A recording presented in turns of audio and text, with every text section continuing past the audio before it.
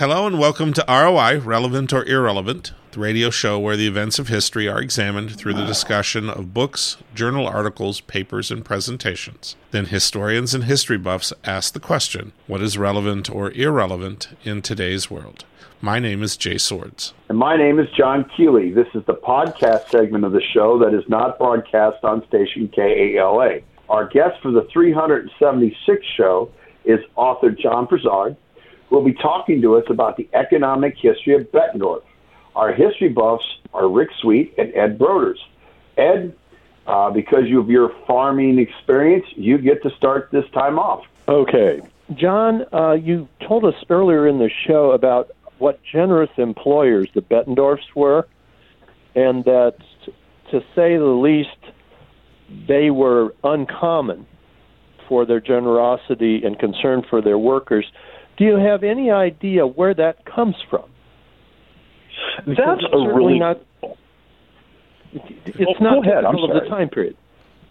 No, it's really not typical for that time period. So not at all. Not at all. I'm sorry. I feel bad. I feel like I keep interrupting you. Go ahead.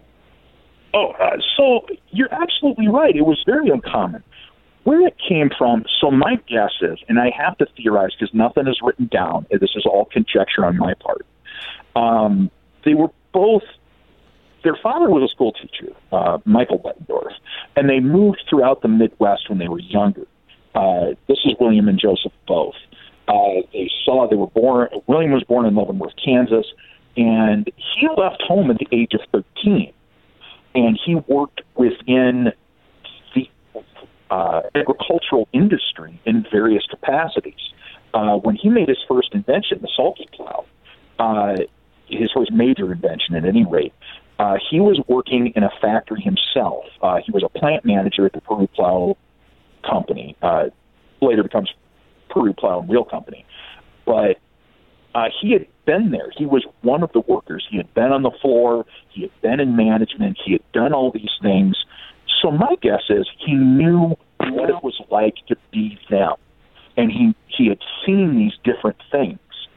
He had seen accidents. He had seen people lose their jobs and have to go home to their families and, whatever else. And I'm sure Joseph did too. And him and William were very close. And sometimes it's hard to tell whose idea was whose exactly. I mean, William was obviously the major inventor, but Joseph was an inventor himself. He had a few patents to his name as well, nowhere near as many, but still quite a few. So some of the policies and things that you see implemented under William, and when he was president of the company, when he was alive, you see carried on with Joseph. So, I mean, who had the idea? Who came up with it? Honestly, it doesn't really matter, and in some ways, they both go hand in hand. And where they came up with those ideas, that's a very good question. It could have just been just good morality. It could have just been, my guess is they saw what it was like, and they wanted to give back. And I think they also knew that if you take care of the workers, they'll take care of you. Some of the best industrial minds out there will tell you the same thing. If you take care of those workers, if you treat them poorly, then they're not going to care. If you treat them like interchangeable parts, then they're not going to care about you as much, because that was the standard of the day. The Pullman cars, in the railroad industry, there was the Pullman car company up in Chicago, and that was kind of a mixed bag of how they treated their workers. But Bettendorf definitely stood out in that way, and especially in how much he gave to the town and really cared about the town instead of, well, I do it for a tax write-off. I do it because, well, it's the done thing. No, he really did. He threw parties for his workers up at this big, fabulous house. So on one weekend, he's entertaining railroad magnates. The next week, he's entertaining his workers, these grubby guys coming up, washing up for the first time in a couple of days from the railroad floor to come up to his house and have a big soiree. All right. Rick, do you have a question? Yeah, we've been talking about the benevolence of the founding family of Bettendorf. As I understand it, Alcoa came in after Bettendorf went bankrupt. At least the manufacturing side is. What prompted Alcoa, the Aluminum Company of America, to pick the Bettendorf area? They were looking for a place to expand. It was a good place to expand on the waterfront. They had plenty of room to grow. They had plenty of things to do. There were plenty of opportunities. Bettendorf had grown. They came in about late 40s. About 1948 is when Alcoa showed up. And what brought them in, though? What brought them in? Why would they? I mean, this is a major aluminum conglomerate. What did they see in the Bettendorf area that would cause them to move what I believe was, at the time, probably the largest aluminum mill, at least in the U.S., if not the world? Oh, yeah. I really think what it was the opportunity for growth. I mean, it was a good place.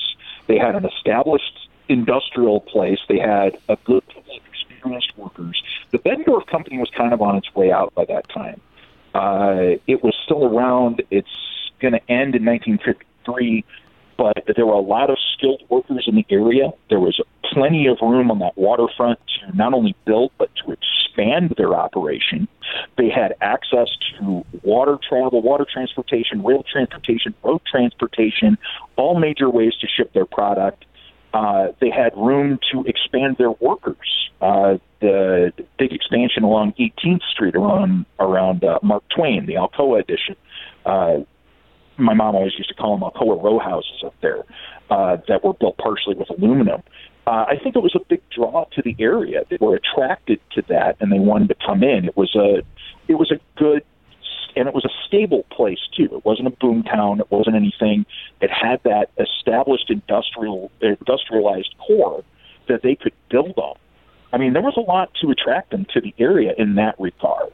Why they ultimately picked that over other places, I don't know. Maybe they just kind of voted on it with the board. We like this, but I think that all of that was definitely the draw to Bettendorf.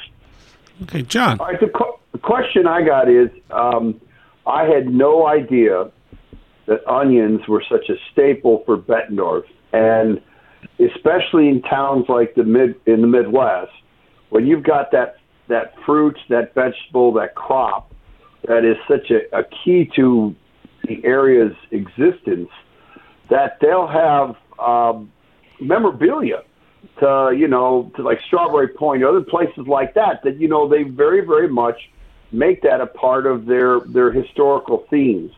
Oh, yeah. Is there any history at the local level that really focuses on how vital the onion was to their beginning, not just agriculturally, but as a community? That's also a very good question. The answer is yes and no. Local historians like myself, I mean, it was such a big thing. We know about it. So Davenport, and Quad Cities in general, it's kind of a weird area like this, and I'm sure other places are too. There's a lot of history there, and it's not always fully explored. So there's a lot of surprising local history that people find. And the onion industry around Bettendorf Pleasant Valley, I think, is one of those things. As far as memorabilia and stuff goes, there was no major companies around it. It was like a consolidation, but it was amongst local farmers. So you don't always see the kind of level like with the International Harvester or with big seed companies or anything like that. You don't necessarily see that. And so it exists. I mean, we were there, and then it was a big thing, and there's a lot of local memories of people going out and working in the onion industry. That was the point I was going to make earlier. When things slowed down at the Bettendorf company, as far as railroad orders and things, people could rely on the onion industry to go, hey, I need to work. Well, we'll go out there, especially during the Depression. Your whole family could go out there, and it's not making a fortune because nobody was making a fortune during the Depression virtually. You could still keep everybody's hands busy. So the onion industry is a big thing. It's a lot of stuff there. But as far as, like things like deer, nothing runs like a deer. You had all the old plaques. You had the Buddy L Company, which is another subsidiary of Bettendorf. Even the Bettendorf Company itself had a bunch of logos and plates. Or another unknown factor of the area, the beer manufacturing culture and companies that were so prevalent in Davenport. There's a bunch of memorabilia with that, a bunch of signs and really cool stuff. You don't see that over there. It was more like we grow onions, and yeah. And that was about it. So unfortunately, there's not a lot of collectibles and things with that. They didn't even mechanize fully, so you can't even get the guys that like collecting old farm equipment and restoring it. You don't even get that so much. So it's kind of regulated to memory. John, I also wonder, I started teaching in Bettendorf in the early 80s, and there was definitely a stigma attached to the onion fields at that point. You definitely had two divisions of kids. You had the kids whose parents either had worked in the onion fields or who lived below the hill in what was quote unquote called the onion fields, and then you had the folks that were on top. So I also wonder just if the over time it became seen less as a positive industry and more almost as a negative industry. Well, yeah, those guys are down there, but that's not really what we do anymore. What do you think of that? I think you're spot on. I think that over time, it's kind of like when you're wealthier, you don't have to work with your hands. You're not one of those grubby people. And especially during that time, there started to be more of a stigma with certain hands-on industry. Especially, I mean, in Bettendorf, as much as they tried, and they eventually did, especially now, got away from that stigma of being a suburb of Davenport. They were referred to even when William Bettendorf was alive, Joseph was alive, and they kept expanding the town out, and they doubled their size in the 50s and 60s. Even then, they were still being looked at by everybody. Oh yeah, that's a suburb of Davenport. Yeah, it's cool, but it's not really where it's happening at. So if you get there and you have people like that, you know, more wealthy people, more well-to-do people moving in, and they're looking at it, and they look at it, well, yeah, you know, they have to work in the fields. You know, they don't have a real job. You know, they're not making real money. They just kind of squeak it by working in the fields. You know, I could definitely see that stigma come up.